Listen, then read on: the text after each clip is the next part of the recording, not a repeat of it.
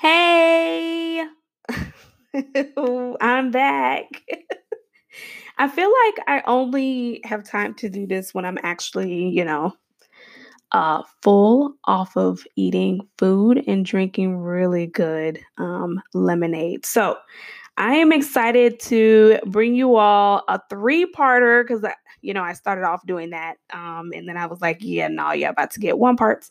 But Dr. Tiffany Reed just gave us all the life, and so I'm excited to share.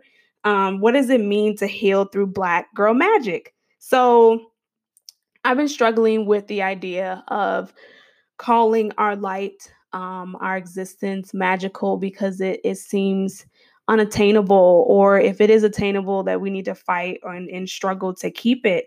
And that it creates this imaginary facade that our trauma and our experiences aren't real, and the how somehow we get over it in a way that is supernatural. And I love how we've collectively adopted the language, but I want to think about how we challenge it, because I think about how I use Black women, um, spaces, groups, communities, relationships to help in my healing process. When I think about calling my closest people, I think of Black women of all ages in my life. And so this three-parter is talking about those challenges and the bravery that is necessary of putting ourselves out there, of also creating those spaces for ourselves if they don't exist. And you will hear firsthand from an educator, a scholar, on her research regarding these things and what is experience of these Black women, of these women of color who are part of these unique spaces, particularly in predominantly white spaces. How do those things look? And how do we respond to it? As you hear, Dr. Reed talk through her research, think about how do you, either set yourself up to implement some of these things in spaces that you have, whether you have a formal or informal, group meetup, or how do you start to look for one? We talk about that too, and everything in between. And how do we reimagine Black women, women of color spaces that we need? Because I think sometimes they are going to change, rechange. And when I think about my healing process, I have been very, man, I've been very intentional about who is in those spaces because I have that ability to control it. But then I also allow myself to just exist too because I just need to be in the corner and see Black women thrive. And that gives me my light back. And so we talk about the light. And so if you haven't noticed, I changed my access to how you will, engage with me over Instagram. And so please start following Olivia Revolution Cade. That is my Instagram user name, so that we could have, a private space that's still accessible to everyone, to be able to talk through some of these things. And so throughout the next week or so, I'll be posting little nuggets from our talk. But I don't want to take up too much time because you're going to have 30 amazing minutes with Dr. Reed. And I will say, we recorded this prior to her defense. And so, God, I wish we would have just called you Dr. Reed. But we're going to move forward. And I'm so excited. So, yay, as you all know, let's go.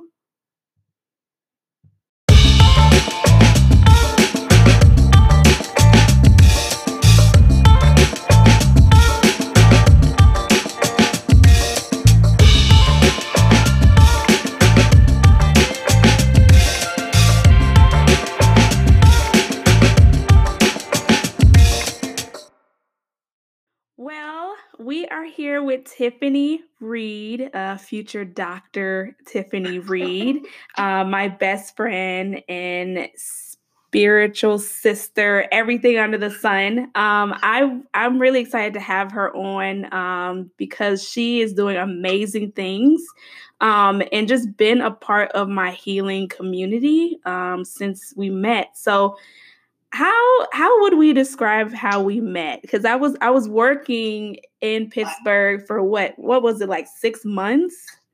Yeah. And we were sitting like 2-3 people down at the table and never said nothing to each other. It's interesting because when we think of like the Black woman community or the Black sister community, this happens all the time where you look across the table or look down the table, you see someone that looks like you, and you kind of like to have to awkwardly try to like figure out, can I trust this person? Is this person going to be competitive with me? Is this person going to truly see me not as a threat or just as a person? And I think we went through those stages. We went through the stage of, hey girl, hey, okay, black girl, hey, black girl, okay, I don't know you though. And you like, well, I don't know you either. So, and I think that speaks to like what healing and like support looks like for Black women, is that it takes a while for us to even, go through stages of trust. And that's not just that's just because we've been hurt. And sometimes we are hurt by the same people that look like us and are from our community. And so it's interesting that we went through that of, okay, now are you going to be a sister that's going to be hating on me? Or are you going to be speaking negatively? Or are you going to see me as competition? Because sometimes I feel like, sometimes we've always been the only ones. And so when you're in spaces of always being the only one, when two of you get to the table, it's like, okay, are we going to strive together, or are we going to stay on opposite sides of the island? And it's interesting because a lot of people are navigating spaces where they're on the opposite side of the island because either society or people within your department pin you against each other. And I don't think people pinned us against each other. It was just more so we probably have just been hurt in the past and didn't know how to become friends. And during that time, I was navigating like an abusive relationship. So it was like I was already going through this space of, can I trust anyone? Can I trust, am I going to be judged? And I was already in a city by myself, but then I'm like, well, she's in a city by herself too. And I felt like we automatically started getting closer to each other, not just emotionally as like a friendship, but even like when we think of the table in like our conference room, you were sitting at one far end, and then we just gradually started moving closer to each other until we ended up sitting next to each other. And I felt that as soon as we started sitting next to each other, our department and other people around us started seeing like, wow, there's two Black women in this space. And it was like, oh, we really got two Black women in here. And we don't have just two Black women. We have two outspoken, very intellectual Black women who go back each other. And you just started seeing like, okay, sis made a good point, because I've been making that same point at the end of this table and nobody been echoing me. Oh, okay, sis gets it. And until God removes that negative distraction out of my life, I couldn't see the support and the gift that was like waiting for me to like help me heal. And as soon as that distraction was gone, it was like God was like, okay, this is the person who's going to help you heal from this trauma. And you both are going to need each other. And I was like, wow, like the level of how you taught me to love on myself as like self-worth and, but it was just like, we became such a united front on a lot of diversity, equity, and inclusion initiatives, sexual assault issues, just policies and procedures, mansplain, you name it. I was like, sorry, Jasmine speaking. Right. Pause. She said that last week, and you all looked at us like we were crazy. And sometimes it's just like, you know, when you say something in a room and you just been saying it for years, and then when you came, it was like, I didn't see with you echoing that. It was more so like, no, I know I'm not. Okay, sis is saying what I'm saying. I'm not crazy. Because as Black women, we are put in this space of where people don't believe us, or they don't believe our truth, or if it's not if it's not hurting someone who is white, or it's kind of like it's not validated. And I felt like when you and I united, it was this validation for both of us that, okay, my boss is talking down to me from these particular lenses. And it's like, yeah, sis, that's not okay. And you're like, okay, I'm not crazy. And then you're like, well, Tiffany, you know, that's not right either. And it was like, okay, I'm not, and it's crazy how we paint this like term of crazy when it's more so like just not being validated and not being heard. Especially when you're trying to heal. And so I think our sisterhood really formed in a space of when we've been silenced. And now I just felt like these forces, the Holy Spirit, you name it, just like, no, you're going to hear not just them individually, but collectively, because you've been ignoring just them as Black women collectively for so long. So, you know, I felt like our sisterhood was truly the definition of Black girl magic. It was magical. It was kind of like, oh, like, you know, I hate to use like Disney, like I'm Elsa. Use something like I can't. We like go frozen all over again. Like, right. no, we're gonna ice them out. That's not what it's gonna be like. We need each other. And so it's the definition of what really sisterhood is, a sister friend. And really, really what sparked my passion for my research, and just why I look for friendships or look for people who are going to do that. And it's hard. It's really hard. It's hard because you unintentionally and unfortunately can get burned the same way that we like pretty much were able to be vulnerable to each other. You know what I'm saying? So, and you know, this is the first time that I have ever going into this field in my current situation, ever went into a space of this sisterhood, you know, supporting Black women, supporting women in general, and then end up getting burned the worst by somebody who looks like me, who claims to be a part of my community.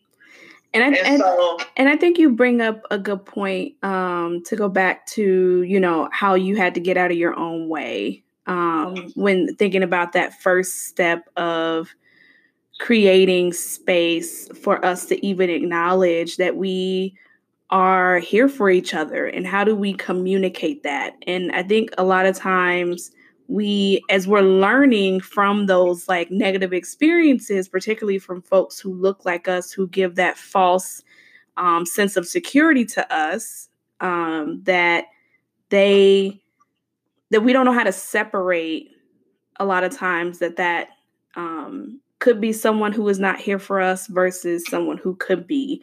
And because a lot of the negative experiences stack up way more than the positive ones, we could easily be led down a road of this is what is common, this is what is normal, when it isn't. Mm-hmm. So you mentioned your research, and I'm really excited to have you on to talk more about, you know, what led to that. And it's really good for me to know that sparked your research. So yay. So can you talk about your background and your research and what that looks like? So I didn't think I was going to want to go back to school. But then I was like, what's out here about brave spaces for Black women? And so it's not a lot of literature about like sister circles or you only hear stuff about like African American students, their experience. But I am at a space now in my life where I have to be unapologetically myself as a Black woman. And every Black woman has went through a stage where they've been hurt because of who they are as Black women. And not just from a personal, like at home perspective, but like in a professional lens.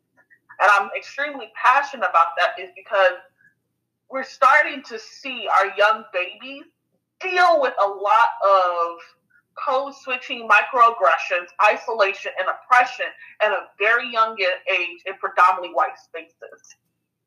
There is no reason why an 18-year-old is talking to me about having to navigate hurt and pain from a faculty staff space as a college student. And I'm like, you know what? I dealt with some of those things, but we just didn't have a name for it, right? We are taught as Black women to have this resiliency, that we're strong, that we take care of everybody. But we're the last ones to take care of ourselves. And so while I was at my previous institution, we developed a programmatic effort for retention and recruitment for African American and Black women students and professionals. And because we created with some great learning outcomes, utilized the theoretical framework, Patricia Collins' Black feminist thought, especially for a lot of our Black professionals who are working at predominantly white spaces. And so when we started thinking about their professional development, you had women coming in there during the programs. It's like, how do I tell Jan that Jan can't keep walking up to me, touching my hair like a pet?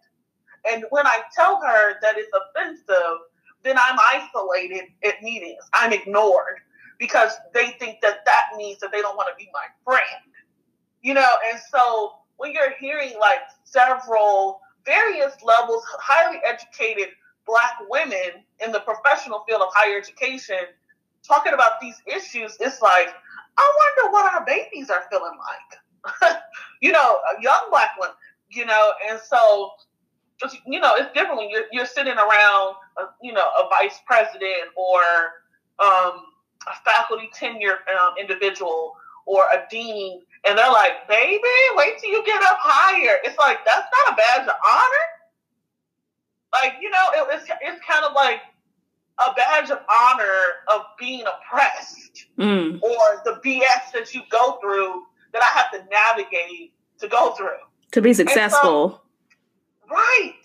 Mm-hmm. And so I'm like, if older Black women who have become CEOs at a level of administration in various fields, whether you're a CEO in the medical field or in the hospitals or education, engineering, you name it, it's like, why are stories the same?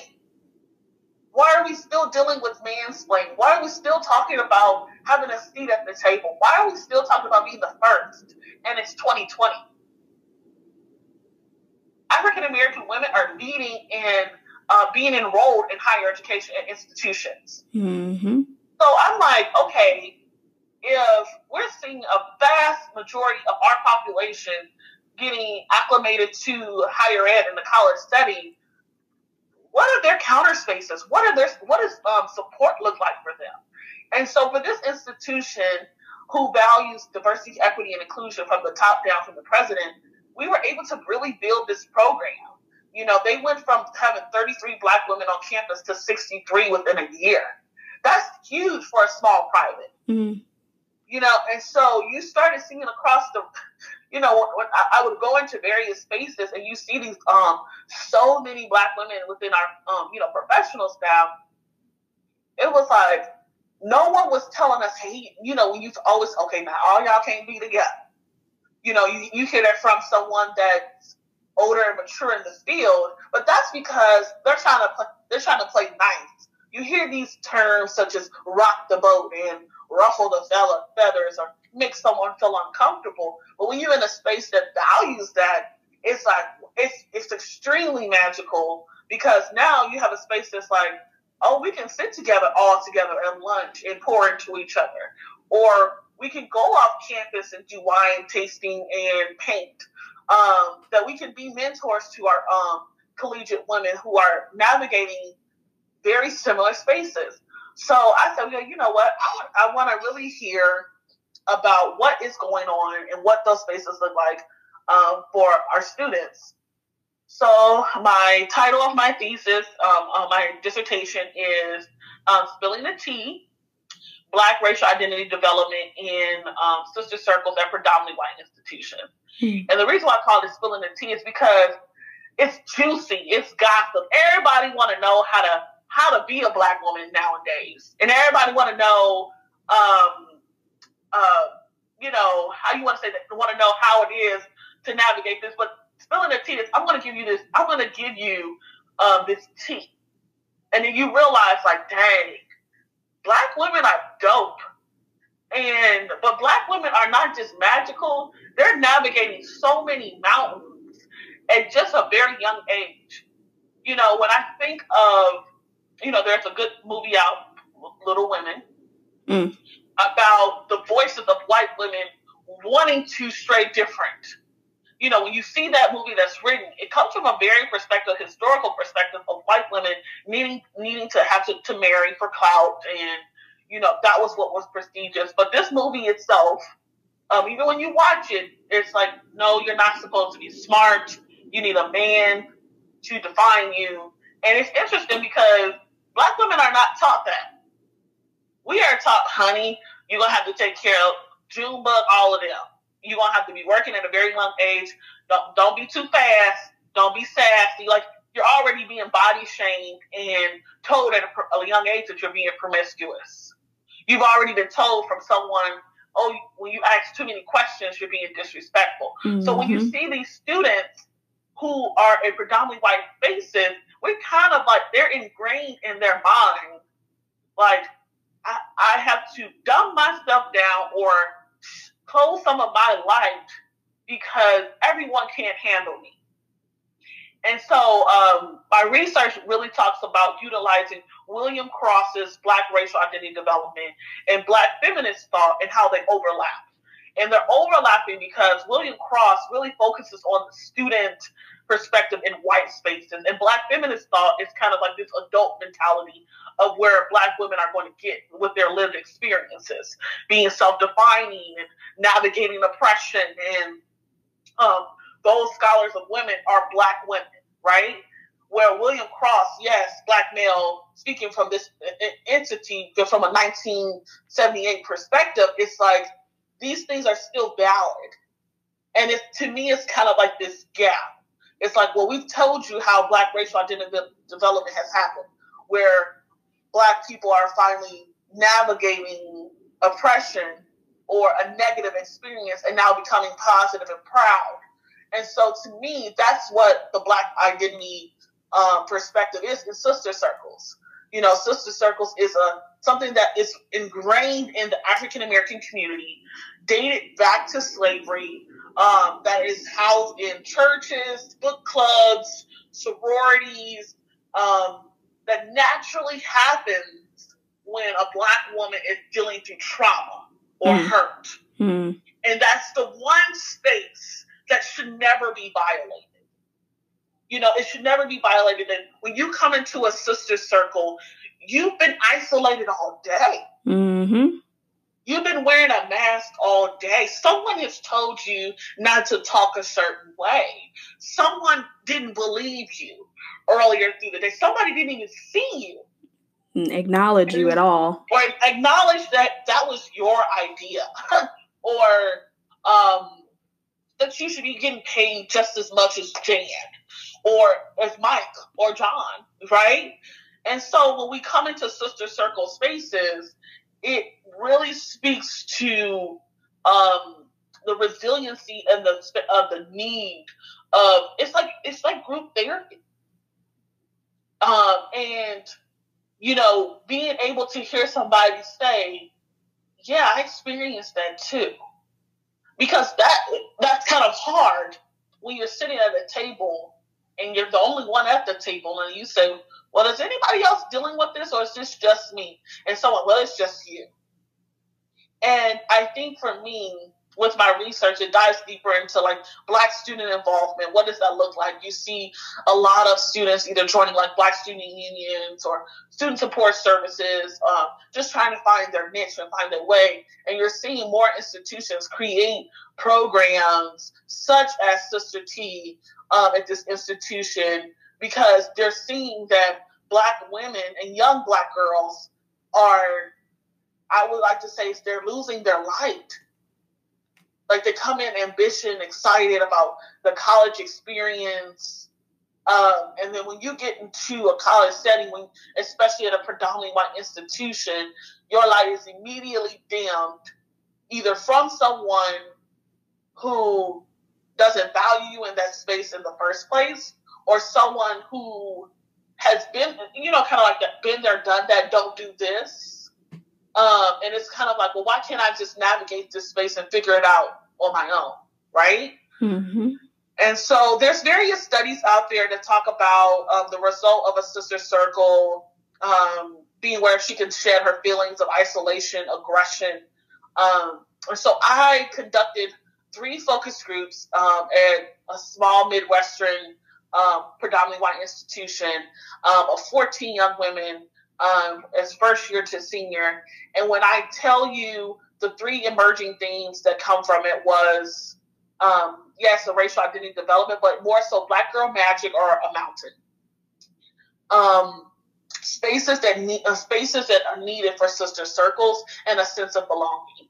And so when we dive through those 3 emergent themes, you have the young Black women saying, like, I feel like I love being unique.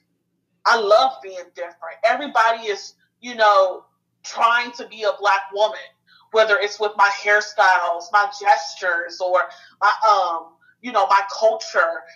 Everybody wants to be a Black woman, but really don't want to be a Black woman. And so it's interesting why I named it Black Girl Magic or Mountain. It's because as high as we can feel this feeling that, dang, I'm dope because I'm a Black woman. Black excellence, and you have shows such as Black Girls Rock, and we've been able to witness greatness with Michelle Obama. It's just like, wow, I'm a part of that lineage. I'm a part of Queens. I'm a part of that heritage of my ancestors that's always been dope. And so that's the magical part. But then I'm reminded in very white spaces that being a Black woman is a mountain. That I got to put on this nifty knapsack of, don't forget to wear your mask today. Don't forget to code switch. Please don't cry in front of your supervisor. Don't pop off on nobody because you're going to get fired. Yep.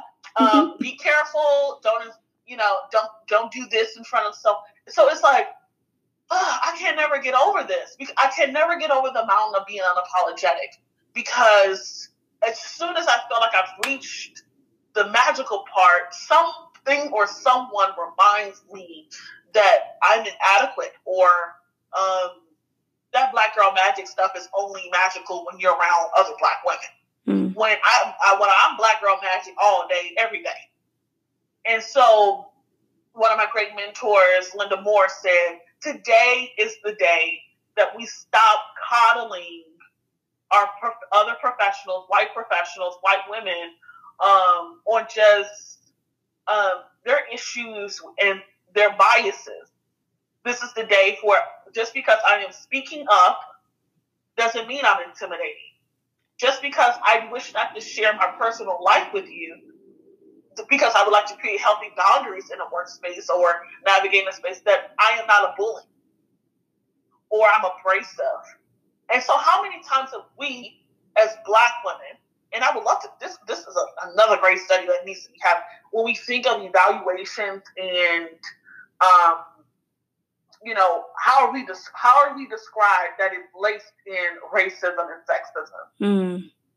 You get what I'm saying? So one of the things that one of the girls said in a focus group that I will never forget, and it's penetrated my soul, that I would never, how you want to say, never stop being me, and it makes me emotional because you have this 18-year-old baby that says, why, when I ask questions, because I'm confused in class and that I have a learning disability, so I'm going to keep asking questions to just declare, why am I seen as disrespectful? Why? What did I do wrong? And so that hit home that she thinks being a Black woman means it's wrong. Mm-hmm. And to me, that hurts because God created you the way that He wanted you to create. You know, like He meant for you to be a Black woman. He formed you in your mother's womb before you even knew you were going to be a Black woman. But when you see these young women navigating white spaces, ask those questions. I had another young woman that said, she was like, I have RBF, rest in bitch face. And she was like, I'm having a great day, but, so many people call me an angry Black woman. And she was like, they've labeled me as that, and I don't even know what that means. So now you have other women, older Black women saying, you need to smile more. Mm. Oh, well, why can't Jan just realize this is my face? Well, I'm just trying to help you. That's not helping me if you are putting me in a box. And then when we sit back and think as a woman, I'm 33, I'm not a mother yet, and what would I teach my daughter? I don't want to teach her how to have the mask. I don't want to teach her this is what code switching is at 10 years old. You know what I'm saying? Like, it's like you take away their youth. You take away so much from a Black woman and as a Black girl. And you think about, and the thing is, there's so much truth to that. Think about how police officers handle Black women. Think about when you speak up and show that you're passionate about somebody. You're angry. You're aggressive. You're violent. But no one, I'm like, no, I'm not. Right. But then no one believes you because it's this ingrained racism and sexism that people have already painted Black women to be. And so many people want to say, well, why didn't you think of like spaces just for Black men? I don't know what it's to be to be a Black man, and I don't expect a Black man to speak to what it means to be a Black woman. And so sometimes it's very important in our culture and in our within our groups. Like, I can't worry about women of color until I feel what it means to be a Black woman first. And I think you bring up a good point too of like how when there's a discussion and a creation to help what society defines as a Black woman issue, and we're trying to resolve it, it seems as it needs to be copied or added to the conversation of the women of color. And that's why I just told an older woman, she had asked me, do I identify as a woman of color? And I told her no. I said, I support women of color initiatives. I think they're important, but I am a Black woman first. And I noticed that when I talk about women of color, Black women aren't part of that. Like, and it's not because I don't make it a part, it's because it is not a part of the conversation. But I want to have us take a quick break because I wanted to get into the challenges and ways that you see from your research that we can overcome some of these challenges when trying to create this space.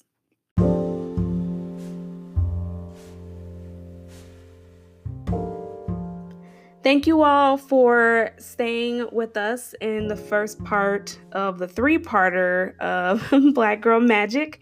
I hope that you return for the second and third part. And don't forget to follow Being Olivia on Olivia Revolution Cade, Cade. And I look forward to you all engaging with me over Instagram. Please DM me with any shout outs, support for the conversations that we're having.